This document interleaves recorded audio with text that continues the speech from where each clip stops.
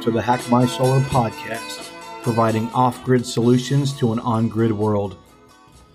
Hey everybody, and welcome to the Hack My Solar podcast. This is Sean Mills, and today we're going to talk about why Texas is winning the renewable energy war.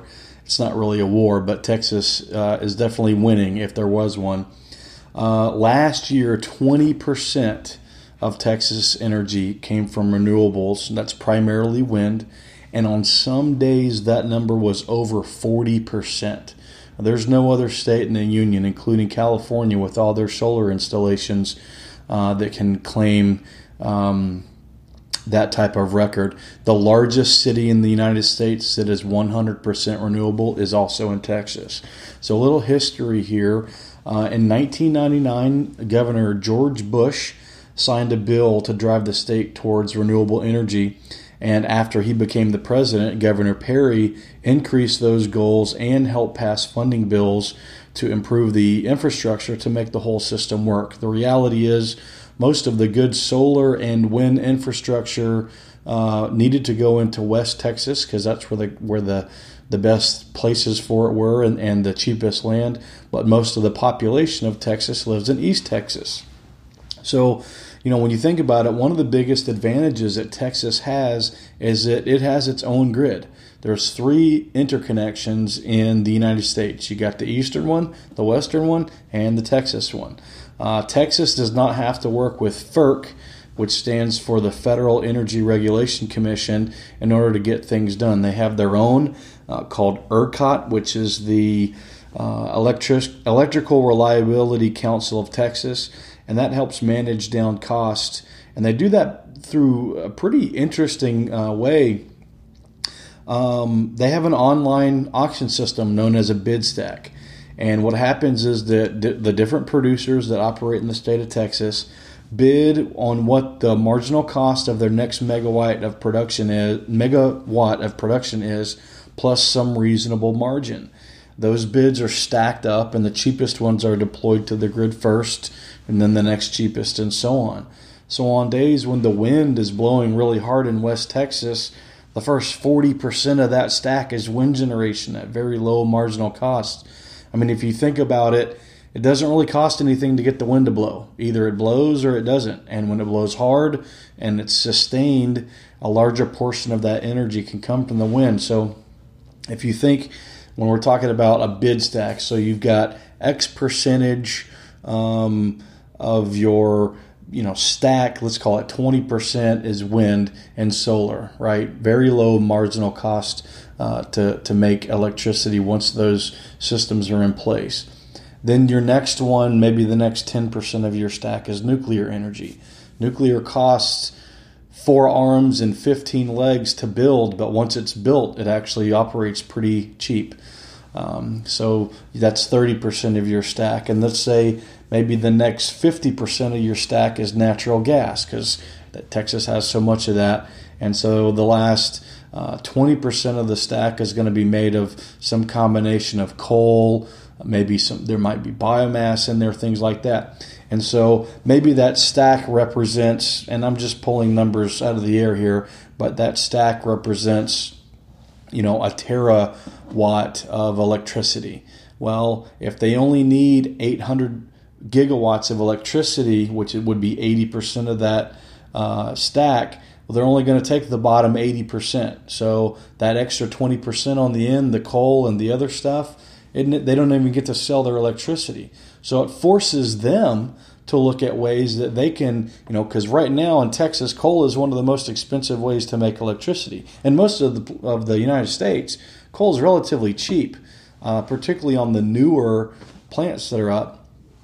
But in Texas, when you compare it to the other stuff that they have, it's more expensive. So that forces the coal company, because the coal company just can't go and run to the governor and say, hey man, your plan that's working out for everyone isn't working out for me. I need you to change it. Well, they could say that, but they're not going to get a whole lot of traction. So it forces the coal operator now to take a look at his cost structure and say, all right, what can I do to reduce my costs? Can I get the coal cheaper? Can I run more efficiently? Can I run with a lower number of operators? What can I do with my subcontractors to perhaps share subcontracting resources amongst a block of plants so that I get cheaper, per hour overhead costs and things like that?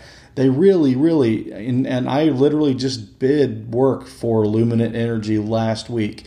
And so I'm looking at what those guys are going into, how they're going about their business. They're not saying, give us the cheapest rates. They're saying, give us the cheapest cost, which in my industry, that's something that we don't hear a lot of, but we hear it from everyone in Texas because they have to run lean. They have to generate that power as cheaply as possible, because here's the reality.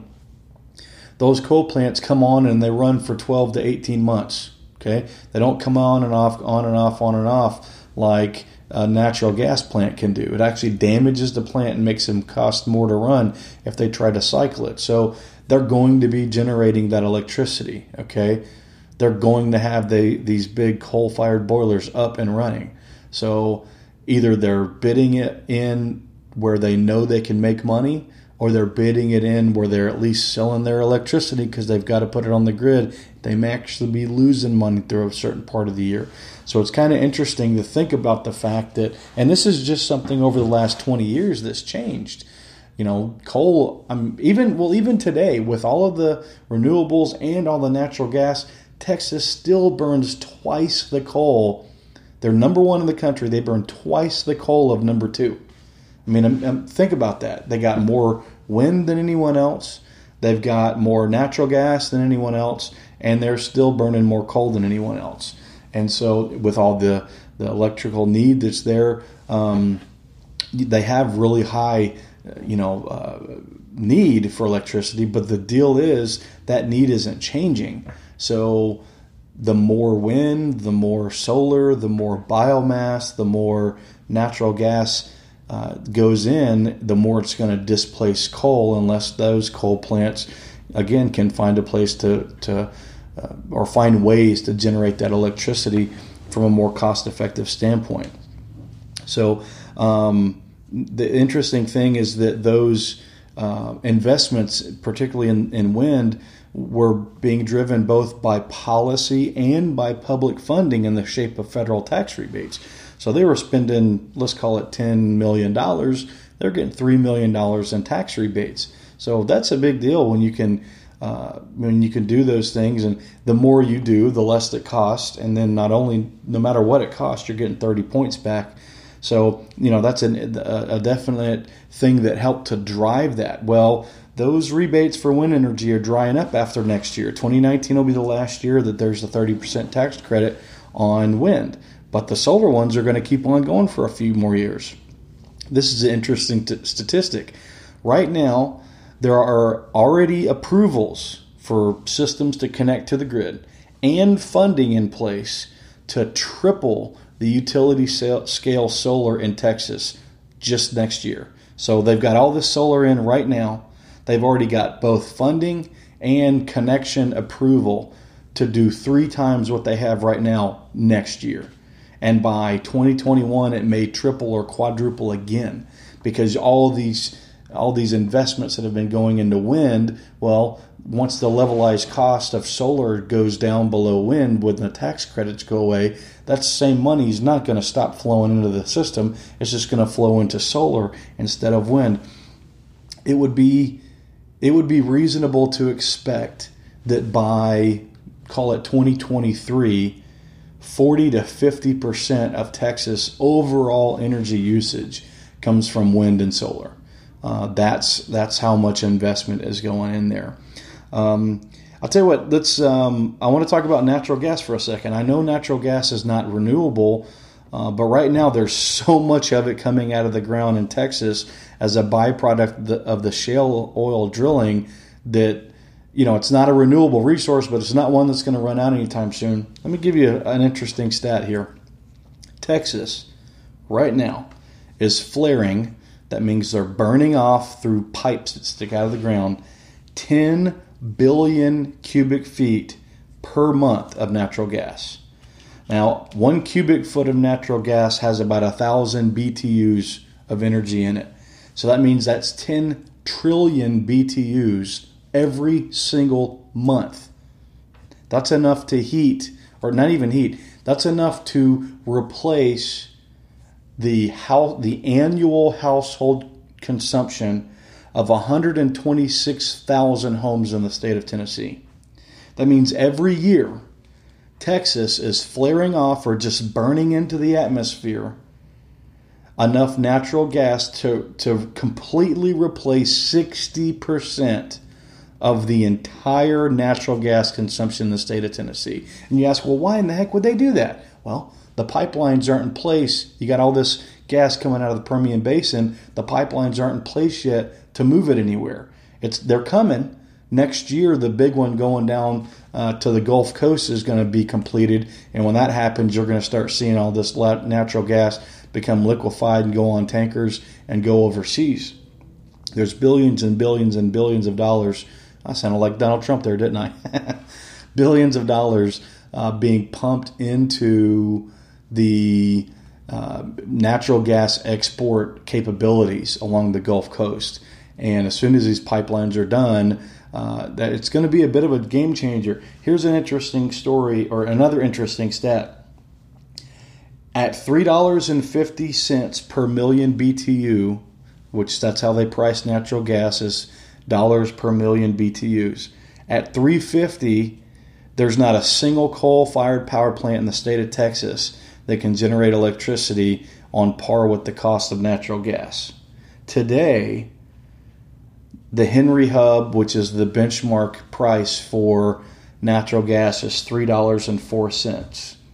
The Waha Hub, which is the big one that's in the Permian Basin, is at 82 cents. Let me say that one more time. There's not a single coal provider in Texas that can compete with $3.50 per million BTU natural gas. And right now in the Permian Basin, you can buy it for 82 cents per million BTU. And you ask, well, why? Why is it so cheap? Why is it, $2.20 less than the benchmark? It's because there's nowhere for it to go. Here's what happens.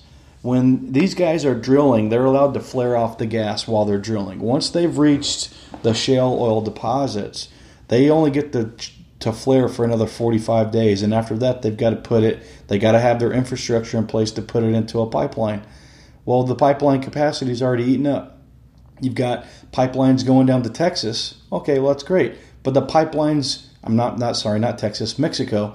But the pipelines in Mexico that connect those pipelines to where it's actually used aren't in place yet. So yeah, we can fill up the pipeline, but once it's full, there's nowhere for it to go. Right now, the ability to get natural gas out of the state of Texas is being outstripped by the production. And until that changes, once those wells hit their 45 day that the federal government allows them to flare, they literally have to shut down oil production. Now they can't produce oil because they can't burn off the natural gas as a byproduct. So they're selling it at 82 cents just so they can keep producing oil. So it's kind of a perfect storm in the state of Texas right now. I was talking to a friend of mine out there about solar, and he's like, it doesn't make sense for me to put a solar in. And I said, well, why do you say that? He said, because I got some of the cheapest electricity in the country. They're paying 6-7 cents a kilowatt hour in Texas. We're paying 11 in Tennessee. I don't pay 11, but my friends that are on grid do. Well, if you're paying 7 and someone over here is paying 11, a normal person would look at that and say, well, it's only 4 cents. What's the big deal? 4 cents? Well, 4 cents is more than 50% higher than 7. Half of 7 will be $3.50. So that means that 11 cents per kilowatt hour cost is more than 50% more expensive than what the guy in Texas is. So absolutely, I totally see his point. And the fact that Texas has figured it out, that they've got these investment dollars flowing in, that you're starting to see some storage stuff happen right now, all of that's going to lead to, there's probably never going to be a whole lot of rooftop solar in Texas because they're winning the war.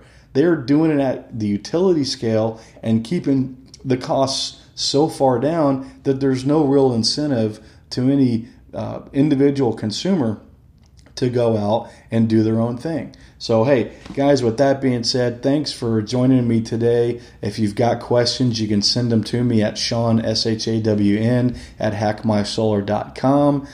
You can see us on the Hack My Solar Facebook page. We have created a new Facebook group called On-Grid Solutions for an Off-Grid World. So you can go on there and ask us any questions. Only thing I'm going to ask you, if you go on there, read the rules first.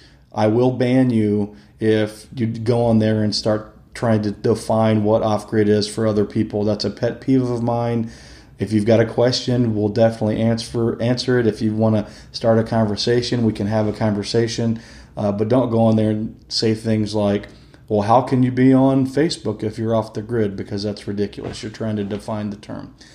Anyways, a little bit of a soapbox there at the very end. Thanks, everyone, for joining us today, and we'll talk to you next time.